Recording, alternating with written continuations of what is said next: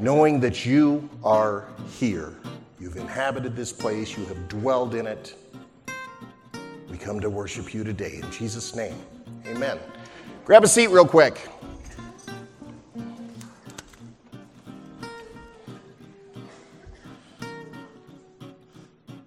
Somebody must think I'm tall. Hey, welcome. Good morning. How many of you know what a 45 is? Yeah, most of you just reached for your hip. A 45 was what we used to call a record. It was a recording of something. There was always a flip side. They called that the B side. Guess what you get today? You get the B side. Because Pastor Michael wanted a day off? No. He calls me up. He says, hey, you're going to preach. I said, no. He said, oh, yeah. He said, you're going to preach. And I said, what on it? He said, righteousness. And I'm like, ha! Oh. So the disclaimer up front. Righteousness is something we are all working toward. Don't ever let a preacher, don't certainly ever let a music guy stand in front of you and say, hey, we've got this wired, because no, not at all. Not at all. And that's why we like to think of ourselves as just ordinary people. Bring an ordinary faith to church. We don't have to have this wired. Progress starts with this two words that Jesus threw out to his disciples over and over. Follow me. Follow me. So we're going to jump right in today to a story that Matthew recorded for us about Jesus coming to be baptized. It says this: in those days, John the Baptist came to the Judean wilderness and began preaching. His message was, repent of your sins and turn to God, for the kingdom of heaven is near. People from Jerusalem and all over Judea and the Jordan Valley went out to see and hear John, and when they confessed their sins, he baptized them in the Jordan River. Then Jesus went from Galilee to the Jordan River to be baptized by John. John is Jesus' cousin. They've known each other since they were knee-high. But John tried to talk him out of it. He says, I'm the one who needs to be baptized by you, so why are you coming to me?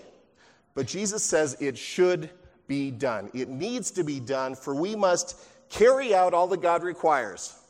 So John agreed to baptism. Now, carried out all that God requires is how the New Living Translation says it. An equally good translation of those same words from the NIV, the New International Version, is do this to fulfill all righteousness. Righteousness is our key word today. It's a big churchy word. It's a word that gets in your face and that we don't have to like to appreciate. Because we all want the people around us to be righteous. We all want our waves to be no. That was growing up near Huntington Beach. Everybody wanted a righteous wave to surf. We all want the people around us to be righteous. But Jesus calls us to righteousness, and that's our key word today. So we're going to dig into that. We've been talking over the last few weeks about stepping into baptism. That's been the theme of this message series, Step into Baptism. Today, we've looked at a story where John refused initially to baptize Jesus. Why is that? Because baptism symbolizes death to our old self. It symbolizes being raised up to new life, righteous life. Now, baptism isn't what forgives sins. What we believe is that baptism is simply a symbol of what you've already done. Forgiveness of sins is what happens when you when you confess that we're sinners and ask God for forgiveness. That takes care of that. Baptism is just an outward sign. It's the symbol of the act. John already knew Jesus. He knew that Jesus was sinless, did not need to be forgiven. So he refused. And Jesus insisted. Why? Why does the Son of God need to be baptized? So that they would carry out all that God requires to fulfill all righteousness. Not just bits and pieces. If you've been in church for any length of time, if you've grown up in church, especially if you've grown up in church, you've learned about, good enough. Bits and pieces. Coming to terms with being righteous and holy, okay, maybe someday when we're 80 and we've got nothing else to do. Ask any 80-year-old, they'll tell you that's not how this works. So why did Jesus want to be baptized? Why did he insist? To fulfill everything that God requires, to fulfill all righteousness, for God's plan to be perfectly fulfilled, completely fulfilled, Jesus needed to be baptized specifically by John. Okay? Hold that thought for a moment. Not only did this model obedience, it also showed that John's standard of righteousness, what he was talking about, was right on the money. Jesus came to John, and it basically put his seal of approval on everything that John was doing. It also represented the sinless Son of God, identifying with the sinful people, me and you, that he came to save. There was a sense that this was a foretelling of his death and resurrection. When we baptize people, we say buried in Christ and raised to new life. That's the mode of baptism that we use. We dunk them. You can be sprinkled by playing with squirt guns. That's just the way we do it. Thank you. Two other times in the Bible, Jesus actually talked about baptism, and both of them referred to his death. Okay? Finally, this was a sort of the passing of the baton from John to Jesus. Over and over, John said, hey, I baptize with water those who repent of their sins and turn to God, but somebody is coming soon who's greater than I am. So much greater that I'm not worthy even to be his slave or carry his sandals. This was a passing of the baton. Jesus showed up and John said, behold, which is Bible for, hey, look, that's the guy, the Lamb of the world, the Lamb of God that's come to rescue the world. Jesus had come, and when he baptized Jesus, John passed the baton to Jesus. The other reason that Jesus wanted to be baptized, we talked about that as an example, so we could play Follow the Leader. Anyone ever played Follow the Leader? Super simple game. Works really great for small handfuls of people, because if you get a dozen or more, you can't see what the guy's doing anyway, and you're following the not leader. And all it is you do what they do. If you don't do what they do, you fall out and you're out. The last person standing, hey, they take over. Now they're the leader. Follow the leader. We've all seen it, played it. When I was teaching school, follow the leader wouldn't really work in a room with 20-plus kids. But a lot of times, we would play something similar called Simon Says. You ever played Simon Says? Tell you what, let's play Simon Says this morning. Let's start. If you want to play Simon Says, stand up right where you're standing. If you don't want to play Simon Says, stay seated. But if you want to play, I already said let's start. That means you're all out. Because I didn't say Simon Says, right? No. Okay. If you would like to play, let's do it this way. If you would like to play, stand up, and we will then start. Real quick. Oh, he plays. If you would like to play, stand up. We have not started yet. If you would like to play, stand up. Simon Says. All right. Simon Says. We're going to start now. Ready? We're starting now. Now we start. Simon Says, raise your right hand. Simon Says, raise your left foot. Simon Says, raise your right foot. Simon Says, put your left foot down. I know, I play dirty. Hey, actually, before you sit down, raise one foot. Either any foot. No Simon Says. We're done, Simon Says. Raise a foot. No Simon Says. Okay? Or consider raising your foot. Go ahead and grab a seat. Check this out. When you raise a foot, you're poised to do something. When you raise a foot, you're poised to take a step forward. Or you're poised to take a step back. Or you're in a position just to put your foot down and stay right where you're at. Faith and doubt. Faith and doubt. Faith and doubt. Not one or the other. Faith and doubt work that way. Faith can be a process of taking a step forward into something. You find something that you're willing to step into, like step into baptism. That's what we've been talking about. Faith can also be, mind you, taking a step back. Sometimes you need to take a step back just to see what's in front of you and reconsider and give it a good, honest look. Did I ever turn this on? I didn't. Let's see. Sorry, barbers.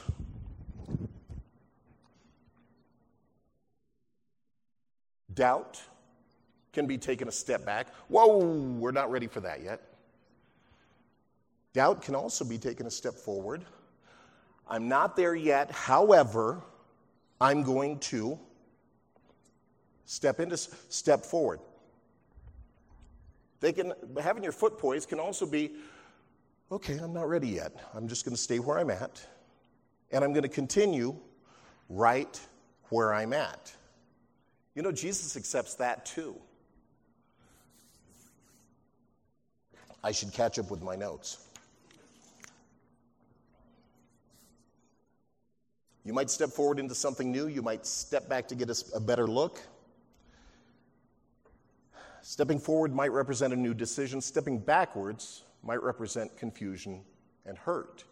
And if we're going to be honest in church, yeah, I know, nobody likes being honest, especially in church. If we're going to be honest in church, we got to be real with who we are. Confusion, hurt, doubt, faith, it's all a mixed bag. Faith and doubt are descriptive terms. That's all. It's just a description. They describe thoughts and actions and feelings. They aren't religious terms. They're just terms. They also work together. You can have faith and doubt at the same time. You know what that's called? Ordinary. Normal. Faith and doubt together. It's ordinary for faith and doubt to coexist. For example, Friday, along with several other people from church, I helped load a moving truck so that Kerry Cobb could pack up and move all of his stuff to Iowa. His wife got a job. It's her dream job. He let me know yesterday about 5:30 they arrived. At the beginning of last week, I sent out an email to ask for help. I sent it out to, 30 people. And a few people responded and said they'd be here. And a couple people responded and said, yeah, we'll see. I doubted when I sent that email that anybody would respond. But Tucker and Peyton and Bruce and Kelly and Dayton and Chance and Austin, they all said, hey, we'll be there. And they were. When they responded and told me they'd be there, I had faith that they'd show up. But when I got there in the morning and Carrie sent me back to where I'd just come from to pick up the burritos, there were only a couple of people there. And then when we got there and we saw everything that Carrie had in mind to load on this one tiny little truck, we all had doubt. But having done this more than a few times, I had faith that we could kind of fit it in. And just because I was convinced didn't mean that everybody else was all of a sudden doubtless. They still had their doubts, but the closer we got and the more we got shoehorned into, the more we got stacked properly and nicely so his wife wouldn't be terribly disturbed when she saw the truck roll up, the more that faith began to build. And faith building is how this works. You don't go from zero to hero in a moment and all of a sudden, hey, you're a righteous man, woman of faith. Faith builds. In the end, everything got in the truck, but there were moments of faith and doubt every step of the way. Does that make sense? Steps forward, steps back, moments where we just put our feet into place and stood there saying, this is not going to...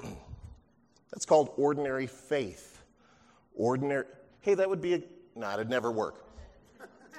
And yes, for all you analyticals out there, you could actually take a side step. And, we would call that dodging something. We'll actually come back to sidestepping. Today our message is step into righteousness. Righteousness is a big word. You don't go from zero to hero and all of a sudden you're one thing and then you're another. It's a process. It takes time. It builds. So today the goal is to lay out a framework for righteousness that makes sense, that's understandable, that's memorable, that takes all the guesswork out. How do we get to righteousness? Well, just do everything. No. Why was Jesus baptized? To carry out all that God requires to fulfill all righteousness. It was just a step. And to model what he did so that we could play follow the leader. What does that even mean, follow the leader?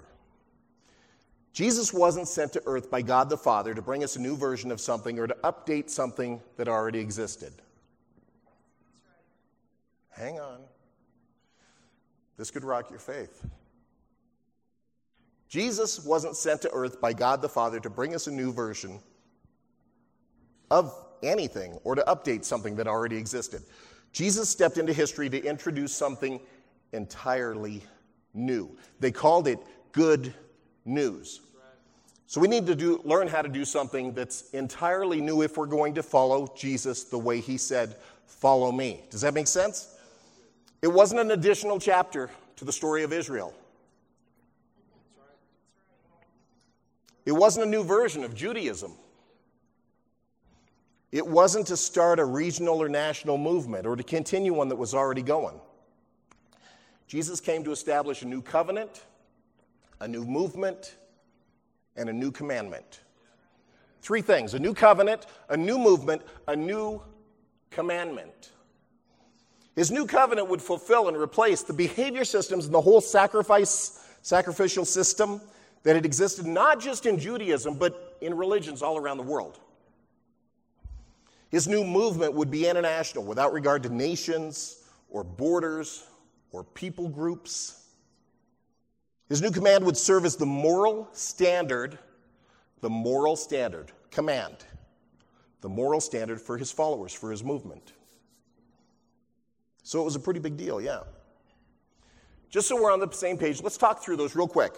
His new covenant is also called the eternal covenant in the book of Hebrews, or the covenant of grace. It fulfilled God's covenant with Abraham. It completed everything. God's covenant with Abraham. And it superseded God's covenant with Israel and the law of Moses. Scripture says those were temporary in duration. In it, God promised, 1, no longer hold our sins against us. 2, give us a new heart. 3, write his commands on that new heart. And 4, to place his spirit within us. It's all one-sided. That kind of a covenant, that kind of a treaty, it's called a promissory treaty, a promissory covenant. It means one guy makes the promises and everyone else benefits. In some places of the world, they call that a royal grant covenant, where the king says, here's what you get. There's nothing on you that's required. Moses, the covenant that God made with Moses, said, if you do this, I'll do this. That's different. Suzerain treaty. This was all one-sided, unilateral, God saying, hey, I'm going to bring this to the table, and the only thing you lose if you don't want to play by these rules is you just lose the promises. It doesn't cost you anything, you just lose the promises. His new movement is what we call the church. Now, this was a big deal in the day. We don't see it that way so much because this is what we're used to. Jesus called it the ecclesia, or the assembly, is how might be a better translation. But through some fun times with German, we wound up with church. It means the church isn't a building, but a people. Oh, it's not a place that's holy. It's not a place that's sacred. It's a people that's sacred. That's why we can meet in a senior center or a garage or a living room or and ordinary faith's done all of those. That's why we can meet anywhere. And when we gather, God says, I'll be there in the middle of you because it's the people that are holy, not the place. His new singular command would replace more than 600 commandments. Why do you think your Bible's so big? More than 600 commandments of the Mosaic law that we were required by the law of Moses. How did we get there? How did we get to the point where we're down to 1 from 613? How do we get there? Matthew records the first part of that for us. And the first part of that is this. An expert in religious law tried to trap Jesus with this question: Teacher, what's the most important commandment in the law of Moses? Well, if you're going to trap Jesus, maybe that's a good one. Jesus replied, you must love the Lord your God with all your heart, all your soul, and all your mind. This is the first and greatest commandment. And right on the heels of that, he said, a second is like it. Not second in importance, just second in sequence. Does that make sense? You've got more than one kid. One came first, the other came next. It's not that you are going to tell anyone that you love one more than the other. It's that they came in sequence. They're just as important. The second one's like it. Equally important, love your neighbor as yourself. The entire law and all of the demands of the prophets are based on these two commandments. First century Jews referred to their scriptures as the law and the prophets. The law and the prophets, okay? So he is saying that every one of your scriptures, every one of those 600 plus commands can be summarized this way. Love God, love your neighbor. This is the first time in recorded history that these two commands were combined. That's kind of interesting. One of them came from Deuteronomy. After giving the Ten Commandments, it's recorded in chapter 6, Moses said, listen, O Israel, the Lord is our God, the Lord alone, and you must love the Lord your God with all your heart, all your soul, all your strength. And you must commit yourselves wholeheartedly to these commands that I'm giving you today, for we will be counted as righteous when we obey all the commands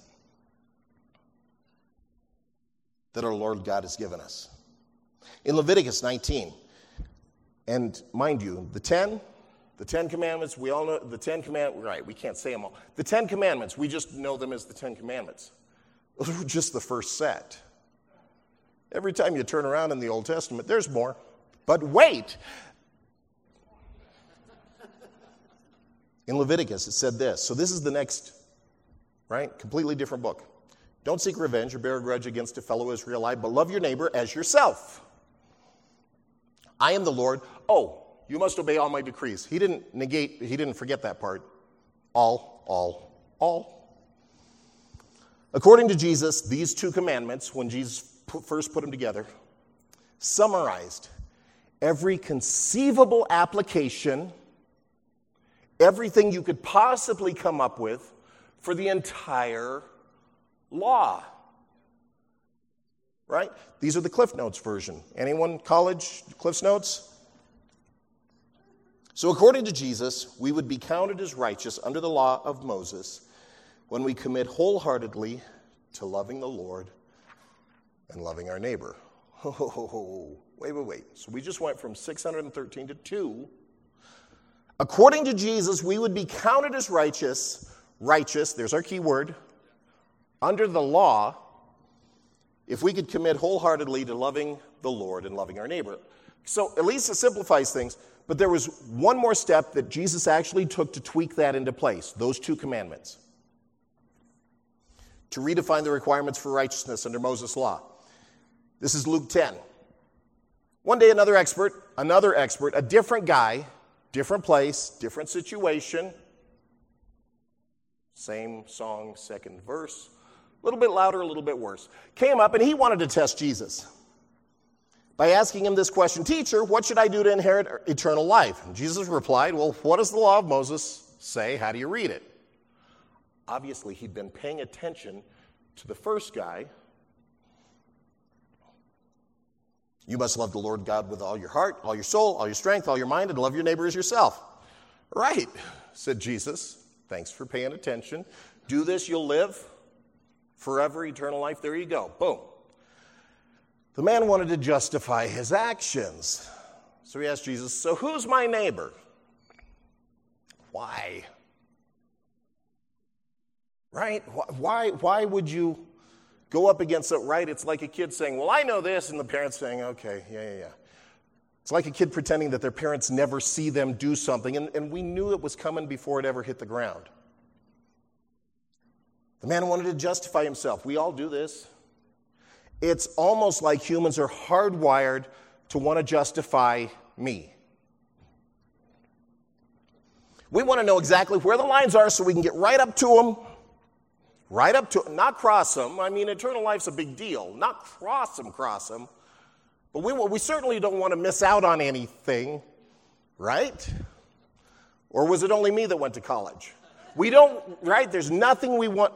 So we sidle up right where the line. We define it. We want to know exactly where. We want to know. That way we can bend the lines and split the hairs and loop the holes and argue the ambiguities. Because we like that sort of stuff. We like to justify ourselves. And that way we can sidestep our way back into righteousness. Oh, there it is. Sidesteps. Like any good Pharisee. Oh. Or lawyer. Let's stick with lawyer. Besides, everyone knew who their neighbor was. This is Jewish law too. In fact, we just read it. Leviticus 19:18 says this. Don't seek revenge or bear a grudge against a fellow Israelite, but love your neighbor as yourself. Right there, a fellow Israelite. That's our neighbor. Same verse. That's easy, because a Jew's neighbor is a Jew's people. A Jew's neighbor is a Jew's family. A Jew's neighbor is just other Jews. For a Jew to love another Jew as they love themselves, that makes sense. We're all descendants of Abraham. But that isn't what Jesus came to earth for. Remember what John told us? You know this verse, John 3:16. God loved the world. Oh, I'm sorry. For God loved the Jews so much that he gave his one and only Son so that every Jew who believes in him would not perish but have eternal life. No, we wouldn't be here. God loved the world so much that he gave his only Son, that whoever, wherever you're at, wherever you're coming from, whomever, if we've got any English teachers in the room, would not perish but have eternal life. So Jesus altered the rules and redefined the terms with this story. A Jewish man was traveling from Jerusalem down to Jericho. He was attacked by bandits. They stripped him of his clothes, beat him up, left him half dead beside the road. By chance, a priest came along. He saw the man, and when he did, he crossed to the other side of the road and passed him by. A Levite, or a temple assistant, walked over and looked at him lying there. Is it just me, or do you imagine him going, ooh? And then crossed to the other side of the road and passed him by as well. Then a despised Samaritan came along. Wait, what? The hero's a Samaritan? Okay, for your sake, think of the worst person or the worst type of person, and let's just use a strong word that you hate or despise. Got him pictured? No, really. Picture someone. Picture a people group. Picture an ethnicity. Picture a gender that you despise. When they saw the man, they felt compassion for him. So going over to him, the Samaritan soothed his wounds with olive oil and wine and bandaged him up. Then he put that man on his own donkey and took him to an inn where he took care of him. Wait for it. The next day, that means he spent the night taking care of this guy. Is that ridiculous or what? This is the person you hate the most, just took care of you all night long, made sure you made it through. The next day, he handed an innkeeper 2 silver coins, telling him, hey, take care of this guy. If his bill gets higher than this, when I come back through, I'll pay you the difference. Jesus asked, now which of these 3 would you say was a neighbor to the man who was attacked by bandits? The lawyer replied, he couldn't say Samaritan. He couldn't say whomever. He just said the one who helped him, the one who showed him mercy. And Jesus says, yeah, go and do the same. Go and be like that person. Oh, that's heavy. Not just heavy, outlandish, ridiculous, over the top, off the chain, Unbelievable. I guarantee you no one was sitting in the crowd saying, oh, good start. No. They were all grumpy now. Because they'd all been called out. Because there's always someone that we don't like. No Samaritan in that day would show that level of concern for a Jew. No Jew would do anything for a Samaritan. These groups didn't speak to each other. They didn't touch one. They certainly didn't touch each other. Bandage a wound? No. That's not how things were done. And in this story, Jesus redefines the term neighbor.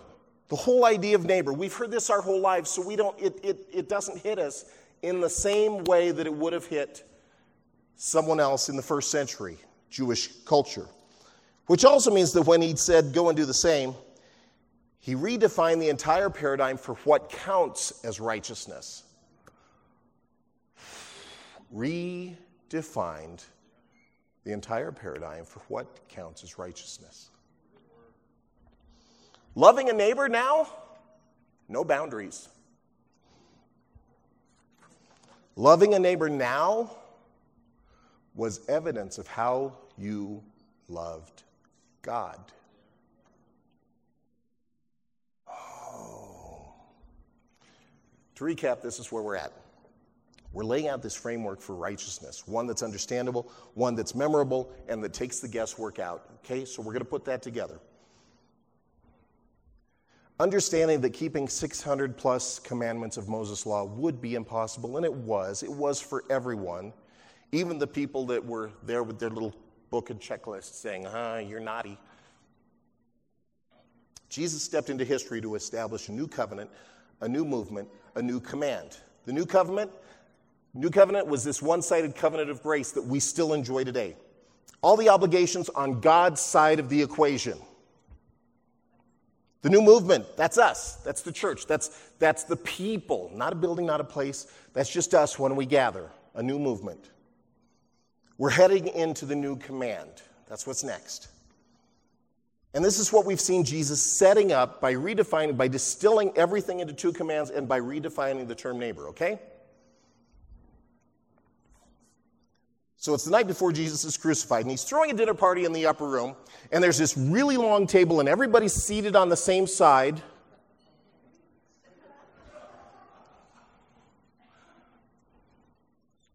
Leonardo da Vinci, right? Mona Lisa, same guy. Helicopter, same guy. It's at the Last Supper that Jesus gave his disciples this new commandment, that he redefined everything. John 13, verses 34 and 35. John records this. He says this, now I'm giving you a new commandment. Love each other. Just as I've loved you, you should love each other. Your love for one another will prove to the world that you are my disciples. Not that you're a Christian. Christian's kind of not well defined in Scripture. Disciple, that's a hard-edged word. That's got square corners. That'll cut both ways. I'm giving you a new commandment. Love each other. Like I've loved you. Like I've loved you, you should love each other. Love each other. That's what's going to prove to the world that you are my disciples. You know what's interesting? When Jesus issued the command, he didn't play the God card. He didn't say, because I'm the Messiah, you should love each other. He didn't say, because I am holy, you should love each other. He didn't even say, because I have all authority under heaven and earth, go and love one another. He said, love each other as I've loved you. He leveraged himself. This is what I have done.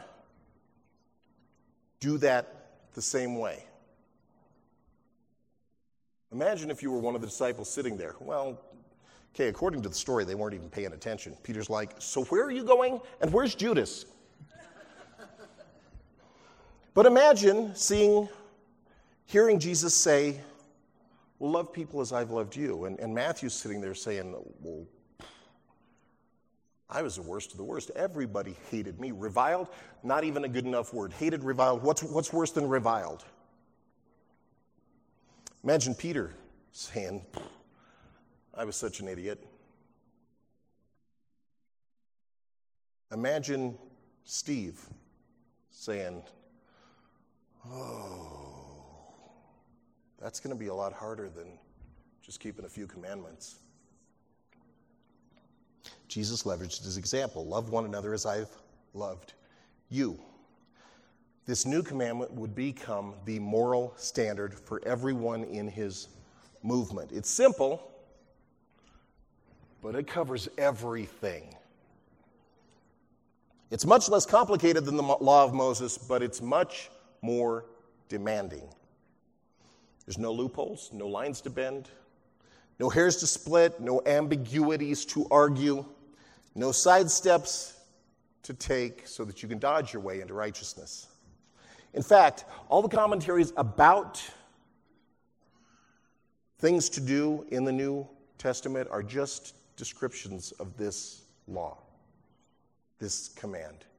It's just expanding this and identifying, it's just applying this new covenant command. For example, and we're going to read through really quick,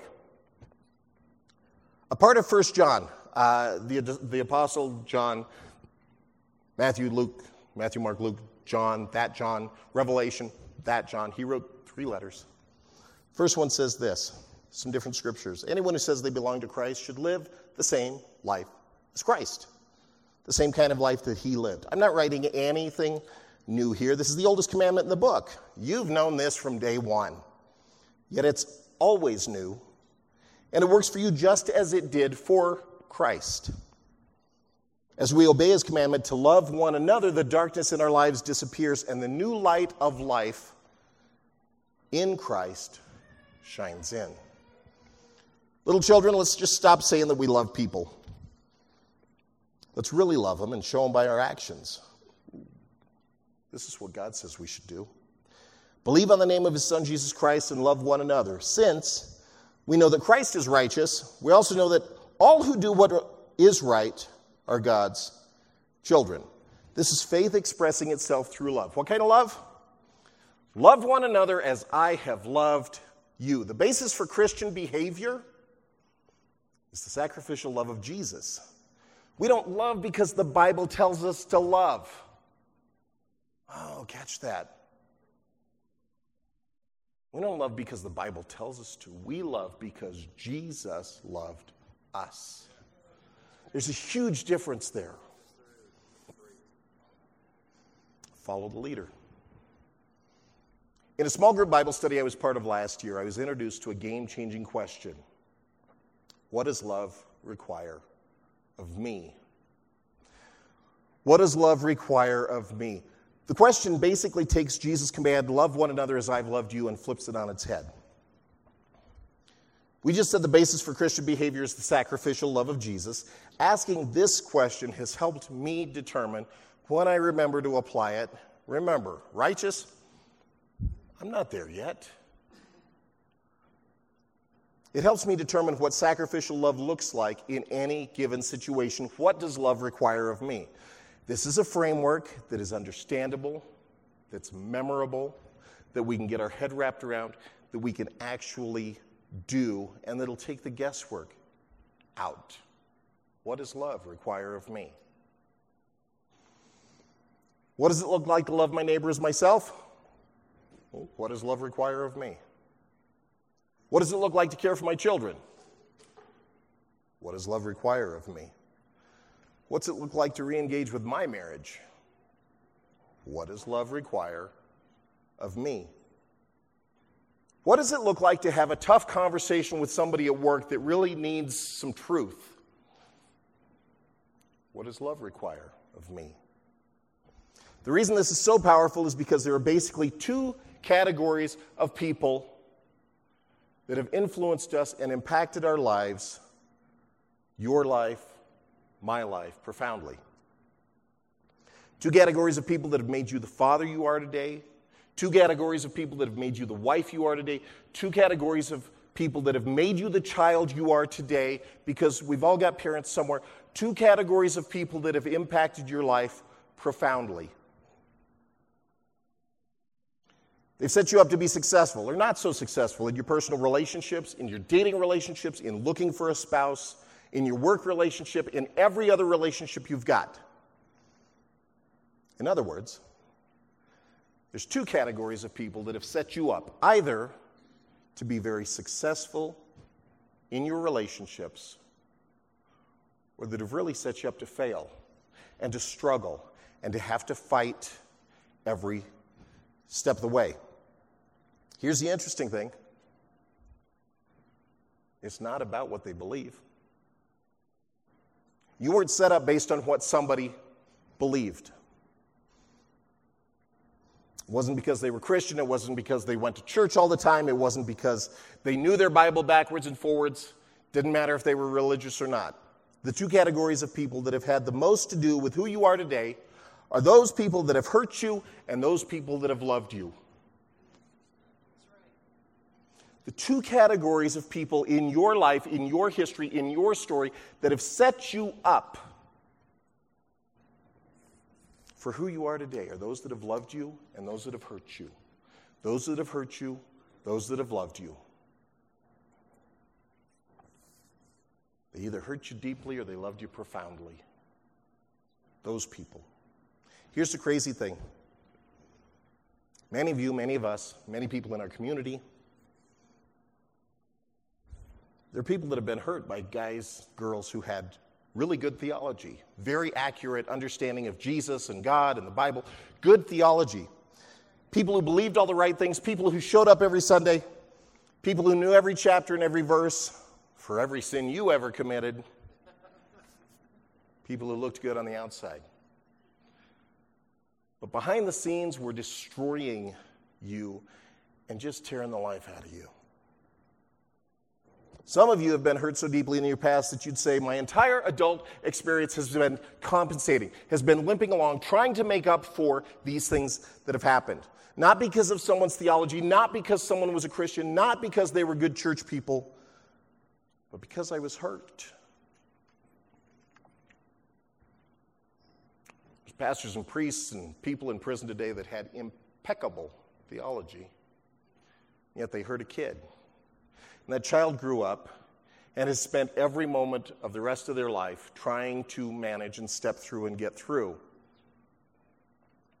They're impacted by how that person treated them. On the other hand, some of you became adults and were set up for incredible, unbelievable success simply because of people who loved you, who poured into you, who made you special, who cared for you, who gave a darn for you. Maybe their theology wasn't all that sophisticated. Maybe they weren't really good about going to church regularly. Maybe they didn't know their Bible from where it sat on the coffee table. But they loved you, and they loved you deeply. And when you tell your story, their name always comes up. When you tell your story, when you relate your story to somebody else, that's the person, whether they loved you deeply or hurt you profoundly, their name comes up. And maybe you never express it. Maybe you never tell that part of your story. But it's there. It's there in your mind. Because they hurt me. Or because they loved me. The way you have been treated has more to do with who you are than what you believe. The way you've been treated has more to do with who you are than what you believe. What you believe, is it important? Sure. The way you've been treated in your past has more to do with who you are. That's why what Jesus has said is so profound. And this is why those of us who are Jesus followers, we've got to get this. We've got to understand this. This is the only thing that matters. Not what we believe, but how we behave. This is Jesus' new commandment. What does righteousness require? What does love require? What's it going to take? What's it require of me? This is righteousness. Jesus never said, this is how all men will know you you're my disciples because of what you believe. He said because of how you love others. Now you got to understand, what does love require of me? It's not a one-size-fits-all formula. It's not that you can do it once and then repeat that, duplicate that over and over again, because every person you come into contact with is different. Everybody's got a different story. Everybody needs to be met at the place they're at. Jesus did that all the time. That's why he said to one rich guy, oh, you got to sell everything if you're going to go to heaven. And the other rich guy, he said, oh, you're kind of close, actually. He met up with them exactly where they were at. Have you ever had someone that, they're idiots? And then you hear their story, and all of a sudden your perspective on them changes, and you give them a little more grace, you give them a little more yard because, wow, it's amazing that they've been through this much and gotten to this point in their life. Jesus did that every time he met with a person. We don't have his insight knowledge, but we can ask questions, and we can give people extra grace and say, okay, what does love require of me? Am I really good at this? No. I'm preparing this all week, and last night at the pizza, Domino's.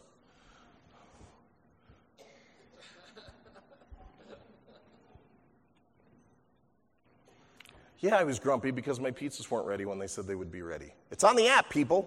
Yeah, we don't really follow the app. Okay, can I talk to the manager in charge? Yeah, no, really. And I'm driving home thinking, Steve, you suck.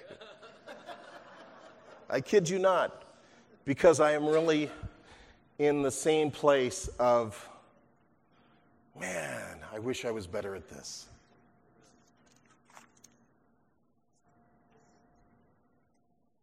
If you'd like to see someone changed, if you'd like to influence someone's future, you basically have two options. Hurt them deeply or love them profoundly. Hurt them deeply, love them profoundly. It's not what you believe, it's how you treat them. This is why Jesus said, by this will all men know that you are my disciples, by how you treat them, by how you love one another in the same way that I loved you. Today the goal has been to lay out a framework for righteousness, something that's simple, that's memorable, that takes the guesswork out. First thing we had to wrap our heads around was the fact that Jesus came to earth to establish a new covenant, a new movement, a new command. His new covenant fulfilled and replaced all the stuff that had come before. The new movement, that's us. It's international, no boundaries, a people, not a place. His new command would serve as the moral standard of righteousness for members of his new movement. They all work together. None of them works as well on its own. Together they can be distilled down to a one-question framework for righteousness. What does love require of me? As we wrap up, I want to do one more thing. I want to give you some handles, 3 handles, for this framework, because it is simple, but it's all encompassing. Because it isn't complicated, but it's so much more demanding. Because we've all got to start somewhere, even me with the pizza joint, and we'll probably screw it up, like me with the pizza joint, and we'll take another step. We can all get better. Here's 3 handles to help you wrap your mind around the question, what does love require of me? 1, don't do anything that will hurt you. 2, don't do anything that will hurt someone else. 3, don't be mastered by anything. What does love require of you? Love requires that you don't do anything that'll hurt you. Because your Heavenly Father loves you. He loves you. And there are people in your life that love you. And anything you do to hurt you hurts Him. And it hurts the people around you. My kids can't hurt themselves without hurting me. My kids can't make a stupid decision without, and they do. And, you only know the 2 that are here. We got a grip of kids. And it hurts me. Because I love them. Love requires you never make a moral decision, a sexual decision, an ethical decision, a relational decision, a professional decision that's going to hurt you. Because when you hurt you hurt the one who loves you, and you hurt the ones who love you. Just between you and you? Oh, no. It's just between me and me. No. Nothing you do is just between you and you, because it's not just your life. It's not just your relationship. It's not just your profession. It's not just your reputation. There are people who love you, and it impacts them. Love requires that you take care of yourself because God loves you. What does love require of you? Love requires that you don't do anything that will hurt someone else. Because every person you have ever come into contact with is loved by God. It's someone that God sent his son to die for. Everyone you ever interact with is someone that God loves just as much as he loves you. That's right. That includes the people who've hurt you the most. Now, let's be careful because this gets tricky. Okay? And we'll admit that, because that kind of stuff involves confrontation and confession, and it's hurt, it's painful. But sometimes the way you need to love someone is by being completely honest with them. And sometimes it's like taking out a scalpel, but it's never like taking out a knife. That's right.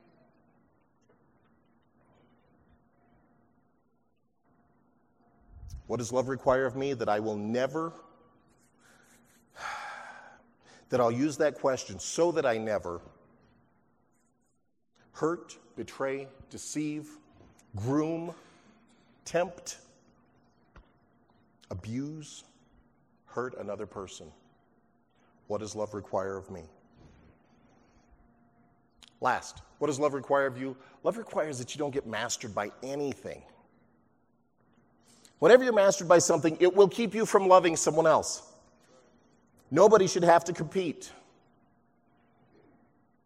with your alcohol, your porn, your drug addiction, even if it's prescription drugs, your anger, your arrogance and pride.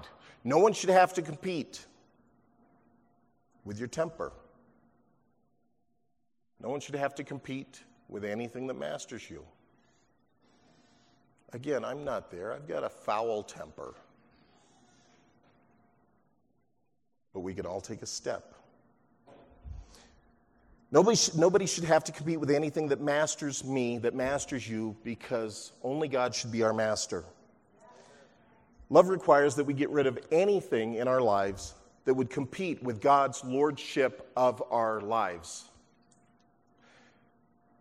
Love requires of me that I get rid of anything in my life that would compete for God's lordship of my life. Because you can't love as long as you're being mastered. You cannot love as long as you're being mastered. What does love require of you? Don't do anything that'll hurt you. Don't do anything that'll hurt someone else. Don't be mastered by anything. Instead, step into righteousness.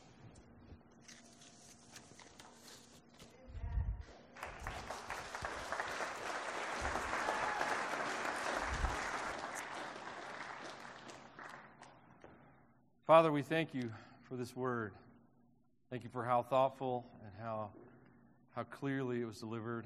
I thank you, Lord, for just the purity of it and just the Holy Spirit working through it. I pray, Lord God, as we come into the season of worship and prayer, that you would help us